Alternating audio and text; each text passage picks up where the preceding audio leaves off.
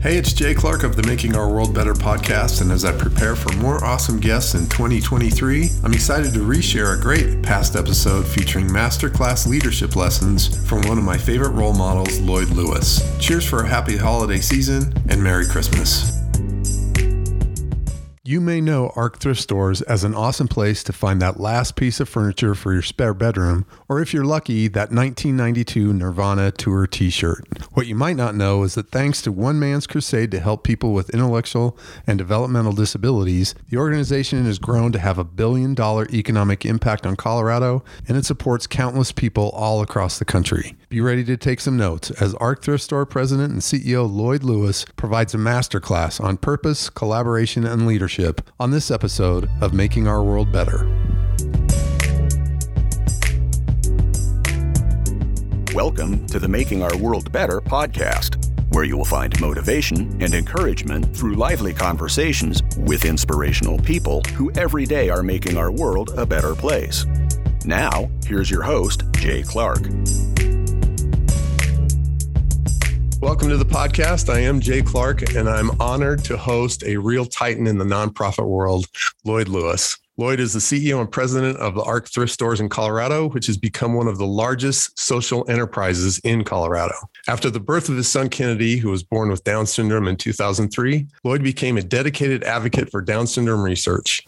He worked closely on research advocacy across the country with the legendary Dr. Linda Cernick. Lloyd has also partnered with Michelle C. Whitten and the C family, who created and funded the Linda Cernick Down Syndrome Research Center on the CU Anschutz campus, which is now the world's largest Down syndrome research facility. Building on his successful business career, Lloyd was recruited to the ARC Thrift Stores in 2005 as CEO and president. The ARC Thrift Stores answer the huge responsibility of raising funds for the 15 ARC chapters of Colorado who do individual and systemic advocacy for children and adults with intellectual and developmental disabilities. ARC Thrift Stores have hired nearly 400 employees with intellectual and developmental disabilities who work in all phases of the operation, in both the stores and at corporate headquarters. On top of that, Lloyd's stewardship has led to the support of hundreds of additional nonprofit organizations across the country through a vehicle donation program and much more support in Colorado, including distributing 3 million pounds of food and tens of thousands of pounds of supplies for shelters, rescue missions, and so many others in need. In total, get ready for this. Lloyd has been responsible for approximately $225 million in direct revenue funding for all of these operations and an economic impact through ARC Thrift programs of more than $3 billion. That is with a B, people.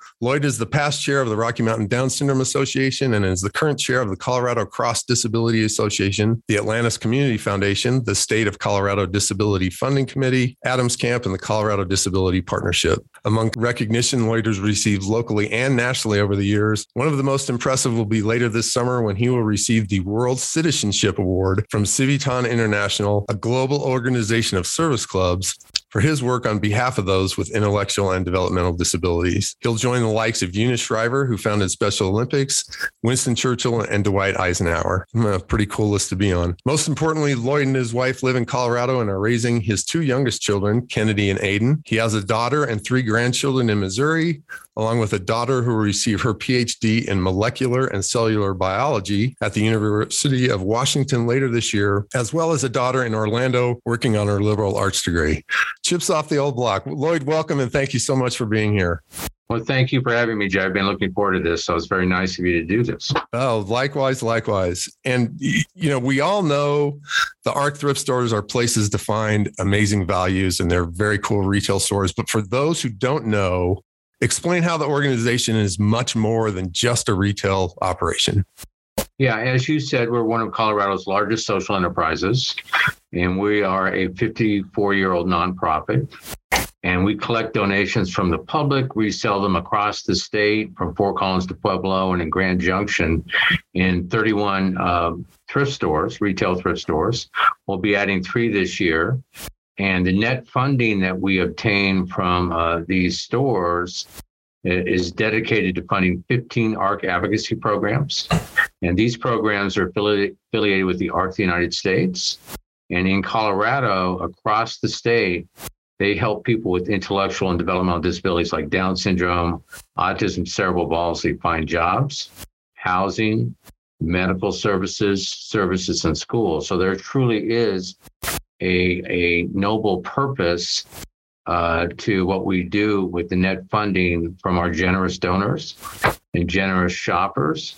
We're also one of the largest employers of people with intellectual disabilities in the state. I've hired nearly 400 wonderful employees, and we've created an educational program, a social program, a community service program to supplement their employment. And my own son, Kennedy, 18 with Down syndrome, has just started work at our South Broadway store.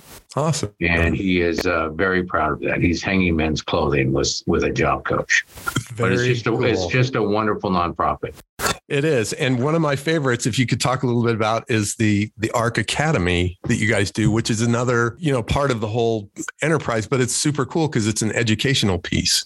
Yeah, we created during my tenure, I started in 2005, something we call ARC Academy. And it's comprised of 4 different specific programs. One is our employment program. And we have employees in all of our 31 stores, in our warehousing operations, in our corporate office, people with intellectual disabilities. And we make sure that we have them fitted to jobs that they enjoy and that they have skill sets for. We have buddies for each of our ambassadors, as we call these employees, who help them when needed and support them. And it's just a thriving employment program. And these employees are very proud of their work. And almost to a person, they believe that if they don't show up at their store, the store is going to crash that day, just not make it through. And it might. We have 0% turnover among these employees. They're very positive. They love to contribute, and they love to work in teams. They're just wonderful employees. Remarkable. And we also have an educational program we call ARC University, a series of 12 post-secondary styled classes in money and computers and pet care and transportation, etc. And I designed it such that if they participate at all, they get a certificate. If they participate in 6 of 12, they get a bachelor's degree. 9 of 12 a master's, 12 of 12 a PhD. Wow. And as they walk across the stage, and some of these people aren't even verbal, you would think you were at a Harvard commencement ceremony. They're all fired up in front of hundreds of family and friends. And they're just so proud. And, we have a graduation ceremony every May. And our last ceremony, we had 30 master's graduates, 30 PhDs. Wow. And again, some of these folks learn a lot. Some don't learn so much. Some learn some. But we do it as much for self-confidence and self-esteem as anything else. Sure. And this was something that you all created, seeing a need for it, correct? That is correct. And we intend to take all of these programs across the country. I'll be talking to international civitans at their upcoming conference. In July, I will be talking to ARC of the United States members at an upcoming convention in Denver this November. And then the last program we're doing is in conjunction with the Civitans, is a community service program. And so we have, I think, 40 members among our employees with IDD, and they do community service projects. They might write letters to seniors. They might make gifts for law enforcement. They might collect food for people in need. They might collect clothing for people in need, and they just love to give back. And it's a very inspiring program. So that's our ARC Academy, which I regard as one of the best employment programs in the country, or probably the world. No doubt. And it's a beautiful, beautiful thing. It is a beautiful thing that part of that is incorporating their giving back. You might think of these people at somewhat of a disadvantage, but they're not. And they're being taught that they have the capacity to give back. That is beautiful. When they're included, they are the life of the party. They are wonderful human beings. And we have a gentleman with Down syndrome who brings in his bowling score every week, and they announced over the PA system, and all the customers and employees applaud. We have a young lady with cerebral palsy who told my CEO group that she was gunning for my job. She'd throw better parties. And when I chided her at bowling night, she said she was throwing me under the short bus. Oh, funny. And they're just wonderful human beings. That's great. One of the things, that I admire about the organization a lot is I talk about it a lot, that nonprofit doesn't mean you're not a business. If you can go out of business, you are a business. And I had somebody recently tell me that nonprofit is just a tax code that we're all a business. The ARC thrift stores are a thriving business. They're always clean. They're always organized. Talk about how you're intentional with the customer experience there, because it's a great business. In the modern thrift store industry, you would think you're walking into TJ Maxx unless you knew specifically it's a thrift store. We emphasize cleanliness, lighting, merchandising. We have modern, updated facilities that are new facilities that we've acquired. We make sure that they're in visible locations with, high traffic, accessibility, et cetera. But my whole notion, I came from the private sector, is the better we run our social enterprise, the more we earn, the more programs we can fund. Right. So the whole idea is, how do we really increase the donation and shopping experience to make sure we have a great selection of items for people to purchase at value pricing, make our donations experiences pleasant and easy. And the whole idea is, we had 14 record years pre-COVID. And the idea was to grow our earnings capacity as a company, to grow the programs that we support. And I believe that works for any nonprofit. Agreed. And that's, I chair some other nonprofit boards, and we've seen sort of the same thing there, where we grow our budgets and our revenue and our support so that we can do more for people. And that's really what I've emphasized here, with better business practices and an emphasis on our mission internally and externally. And I think that's a takeaway that anybody running a nonprofit organization can take, is you have to think of that in terms of earnings and business and revenues, just as much as in just because you're doing great community work and great programs, you still have to think of those in those business terms and execute. But speaking of business, you've obviously shown that you won't stand still in generating new revenue streams. Talk about Vehicles for Charity and where that grew and we have and a wonderful program called Vehicles for Charity. Yeah. And we work with probably 1,000 nonprofits across the country. 1,000. And we accept vehicle donations on their behalf. And the majority of the net proceeds from auction sales of those donated vehicles go to the charities that we're supporting. We are a very large funder of Colorado Public Radio, as an example. And we pick up the donated vehicles. We do the title transfers. We arrange for sales at auctions. And we have been able to fund, during my tenure, I think nearly $40 million Jeez. to probably 1,000 charities across the country. And we're very proud of that, that program and what we've been able to do.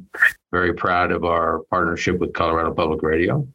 And it's a very wonderful ancillary program that we do that generates funding both for us and, again, probably 1,000 charities across the country. Well, and talk about that, the need to be, in a competitive marketplace. There's 20,000 some nonprofits in Colorado. In a competitive marketplace, you have to be flexible and nimble enough to create new revenue streams like this. Yeah, absolutely. It generates funding for our programs. It generates funding for programs across the country. We do a lot of relief across the state of Colorado. Mm-hmm. We believe that when we give back, it's, one, the right thing to do. Yep. But two, the smart thing for the business. Our brand has never been stronger. And, when I started hiring people with disabilities because I'm a parent, I thought it was the right thing to do. Mm-hmm. And it was. I didn't realize it was a smart business thing to do, because it's really helped build our brand and instill, amazing morale in the company among the peers of our employees with disabilities. And the same thing with relief. So we became an essential business during COVID. We distributed over 100 tons of food since COVID, nearly 90 million in support of other organizations and people in need during COVID. Tens of thousands of pounds of supplies to people in need. Marshall Fire, we raised $400,000 to support the victims of the Marshall Fire. We were down at the disaster center in Lafayette for a couple of weeks, interacting personally one-on-one with victims. And we now are fortunate that with our infrastructure, there's no person in the state who can't reach out to us that we can't help anymore. Food, supplies, clothing, vouchers. We're able to help. And again, we do it because it's the right thing to do. But the unexpected consequence is that it's really established this brand in Colorado that is attractive to people, and they also want to help. Yeah. I mean, it is remarkable to think, it's this retail operation. The tentacles of it are stunning. It's like the giant oak tree with roots that go everywhere. But you've seen this organization now almost 2 decades, and it continues to grow. Like you mentioned, 14 straight years of best revenue. And that doesn't just happen. So talk to us a little bit about what are some of your bedrock leadership principles and where did they come from? I'm asked that question quite a bit. I'll bet. But, I did a business degree at the University of Chicago, considered one of the best business schools. I've done executive education at Harvard and Cambridge and done a lot of online courses with other, Stanford, et cetera. But frankly, my belief is that business is common sense and street smarts.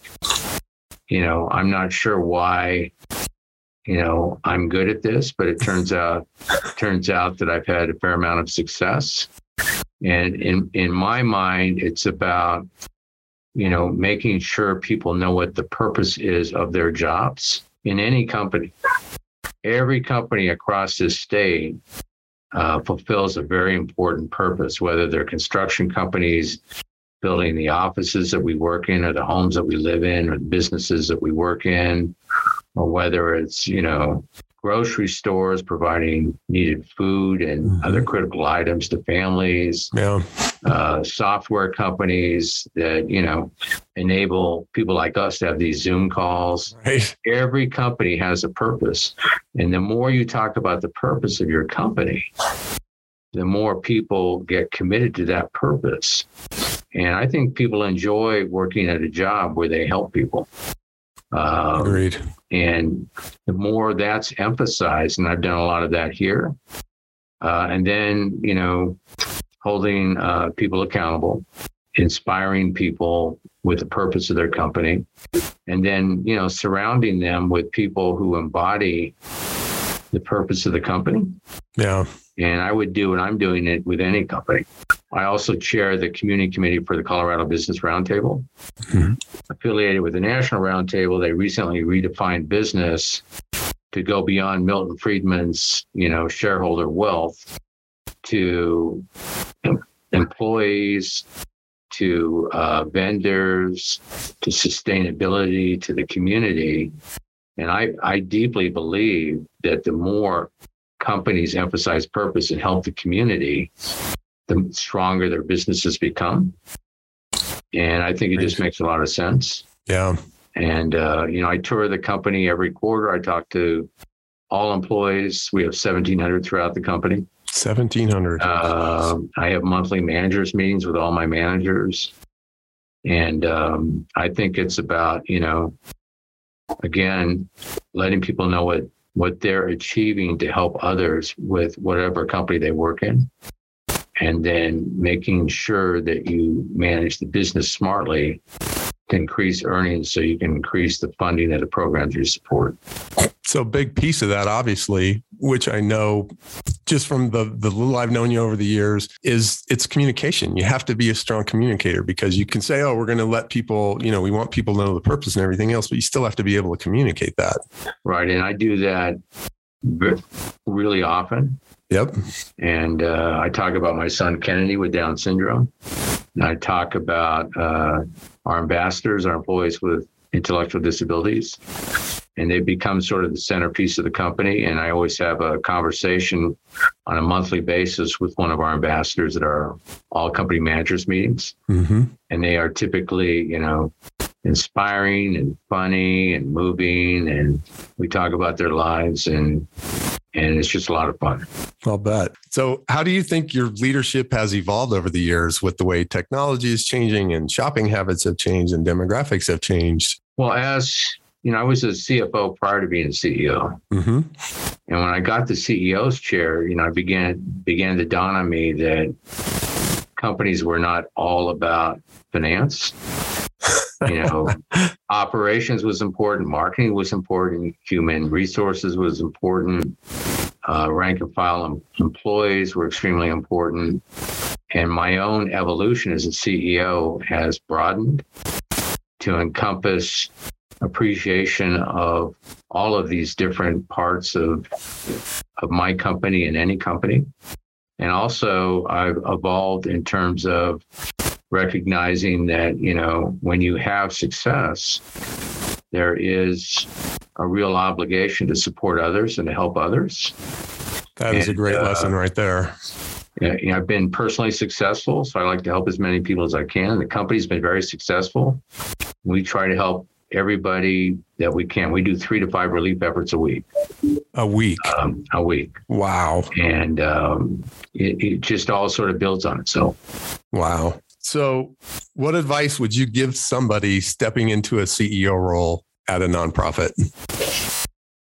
I would start with reading Hubert Jolie's Heart of Business. He turned around Best Buy that was on its knees and made it the darling of Wall Street. But he did that by really emphasizing the importance of the rank and file employees and being nimble in how he ran the business. And he's a big believer in giving back to the community. He's now a Harvard professor. I would start there. And then I would go out and meet all your employees, learn what's most important to them. And I would really define the purpose of your business and how you're helping society and helping people in your society, and really emphasize that constantly. And, meet with your employees, frequently, and talk about the purpose of the business and thank them for what they're doing. Be thankful, be appreciative. That is master's level education we're getting here today. So what keeps you, obviously the company is thriving. You survived COVID. We're an essential business, made it through all that. And now you're on the upswing. What keeps you energized and moving forward all these years? It's my son with Down syndrome. It's our great employees who help support people like my son. It's the mission of the company. It's the boards I get to chair. I'm fortunate to chair. And it's just being involved in this wonderful community of supporting people with intellectual disabilities. And then just generally trying to help as many people as we can. And, we have challenges and we have things that we have to work through. But at the end of the day, being able to fulfill this important mission, I feel very fortunate. What do you think are the greatest misperceptions about folks with intellectual disabilities? I think the greatest misperceptions are that can't be included in the workplace because they don't have the skill set, or it may be too risky to include them in the workplace. I guarantee any company can hire people with intellectual disabilities and find a good fit somewhere in the company.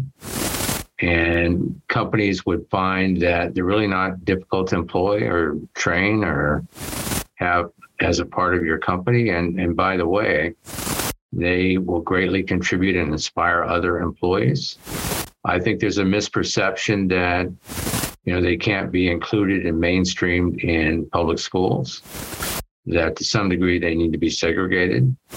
And that's a great misperception, because when they're mainstreamed in classes, as long as they have some assistance and accommodations in the lessons, they can, they can learn, they can participate, and they're inspiring to their fellow students. Yeah. I don't know who gets more out of mainstreaming, whether it's people with IDD or the typical students. It's probably the typical students. I'm not sure I'd argue with that. My daughter's a teacher and says the same thing all the time. There's a misperception that it's difficult to provide housing for people with IDD. The state's current solutions are living with aging parents or living in small host homes.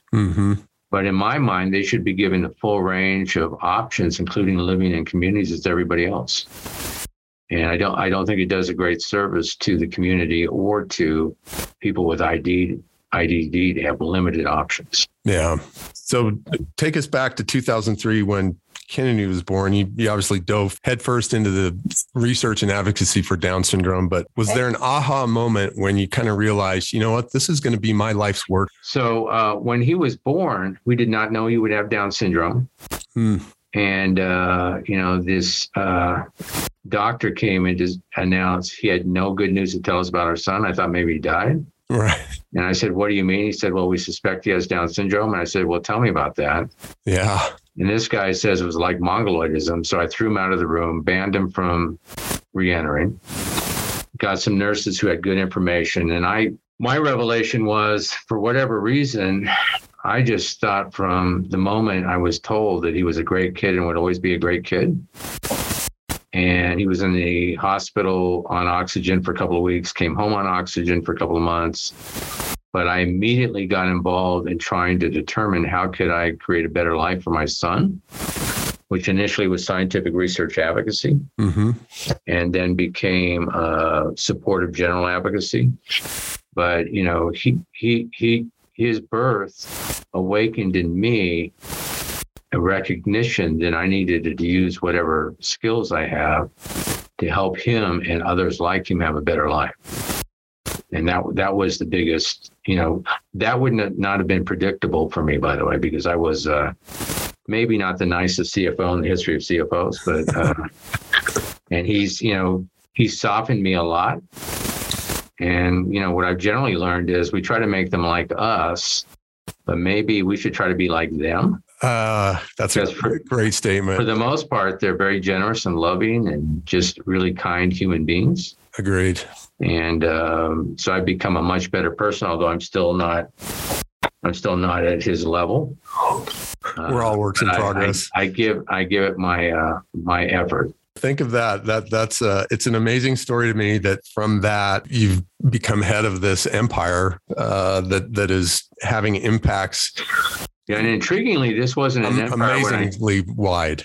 Intriguingly, this wasn't an empire when I joined. Right. And actually, it was a turnaround. Yep.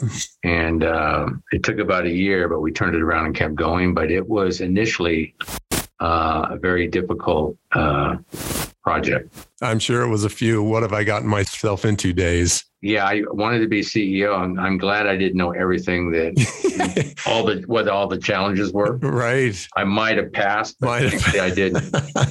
Well, with the Linda Cernick Down Syndrome Research Center on the CU campus, Denver really is a groundbreaking hub globally. So what excites you about the future of research and advocacy for people with IDD? Well, on the research side, my friend Michelle C. Witten, who's on my board and a longtime friend and who I initially did research advocacy with, is just doing amazing stuff. So initially, when she and I got started, Down syndrome was maybe getting $12 million a year from the NIH, whereas other issues were getting hundreds of millions of dollars. Wow. And she's built that now into the world's largest DS research center with NIH now doing $100 million a year in funding. Wow. And my own daughter is about to get a PhD, did some initial research there, and then went on to her PhD program. But Michelle is doing just wonderful stuff with research and pediatrics clinic and education, and she's doing amazing stuff. On the advocacy side, there's been a lot of progress for people with Down syndrome and other issues just from inclusion. People with Down syndrome have gained on average 20 IQ points, going from severe to moderate impairment to moderate to mild impairment over the last 20 years or so. Think of that just through inclusion. A lot of progress. Wow. And, that's awesome. In the 1940s, they were housed in large institutions and inhumanely treated. The ARC of the United States, the first organization founded by parents, initially advocated for humane treatment, followed by deinstitutionalization and mainstreaming, very involved in public education, advocacy, etc. But with all of that, there are still tremendous challenges. So on the advocacy side, 80% of women will be abused, 40% multiple times, 40% of men. That's staggering. There's an 80% unemployment rate. There's an extreme shortage of housing. There still is a need for inclusion in the public schools. And there's an enhanced need for health care services for people with IDD. I was very involved in advocating for vaccine prioritization for people with IDD. Mm-hmm. So on the one hand, there's been tremendous progress. People like my son now live with their families and participate in the community and, work in some level and are mainstreamed at some mm-hmm. level in high schools. But there is a tremendous need for even more advance. And that's what we're all committed to as advocates. So that's what keeps you going. All right. So I like to wrap up with what I call the Fab Four. So the first one is what's something you will listen to, read, or watch today? I am following the January 6th hearings. Yep. Much to the consternation of my wife, who's on the other side of the aisle. But I am very interested in, as a child of Watergate, I'm interested to see what happens with the hearings. And January 6th itself was very concerning to me, that we would have a riot and imperil, Congress people. Right. The vice president. And attempt to overturn the election. That's very concerning to me. So that's something that I'm recording and watching as I can. I think I know the answer to this one, but who is a role model for you in your work in making the world better? Well, several. So on the personal side, it's my son, Kennedy. Yep. And it's all of our ambassadors with disabilities. Growing up, my grandfather, who was a dedicated employee of Mobil Oil and managing a refinery in Tacoma, Washington. And, in terms of political leaders, I've become a student of the Great Depression and World War II, and I much admire FDR and Churchill for what they did in defeating Nazism. Yeah. In fact, I'm visiting the FDR library later this week. Nice. I'm flying to Newark at midnight this Thursday. Then I'm driving to Hyde Park, 2 hours from Newark. And then I fly back early Sunday morning for Father's Day. Nice. And then I also admire JFK, RFK, MLK, and what they really tried to do for people. Other than ARC Thrift Stores, is there an organization out there that you really admire that inspires you to do your work? Well, the organizations I chair do amazing work. The Colorado Cross Disability Coalition doing systemic and individual advocacy. Adams Camp, as you know, which does great adventure and therapy camps for people with IDD. Is my friend Adam still working in your security department? Yeah, Adam is still an employee, and he does a great job. I was having a birthday pizza with him once and asked him what his life goal was. He was working at a store. It was law enforcement, as you know. Yep. So we put him in our LP department, and he monitors computers daily to see if anyone is trying to steal stuff from us. Yep. Perfect job for him. He has a business card, and he identifies as being part of, loss prevention, helping laws being upheld. I love it. Lastly, if anybody listening wants to volunteer, support, or learn more about your organization, where do they find you? Just go onto our website, arcthrift.com. And we have, millions of volunteer hours that we've done during my tenure. Yep. And we have lots of volunteers from the community and churches and companies and just all over the place that really do a lot to help us, and much appreciated. And they can also call our general offices at 303-231-9222, 303-231-9222. Awesome. We'll put all that in the show notes. And Lloyd, hang on one second, but we're grateful for you being here, and keep up the great work. Thanks so much. Thanks for listening to this conversation with highly decorated nonprofit leader Lloyd Lewis. Check the show notes for contact information for Lloyd and ARC Thrift Stores. If you're interested in how I might be able to bolster your efforts and help you achieve your goals, I'd love to have a conversation with you. You can find me at makingourworldbetter.com. If you enjoyed this podcast, we'd be grateful if you would subscribe and leave us a review. Until next time, I hope you are inspired to find a way to make our world better.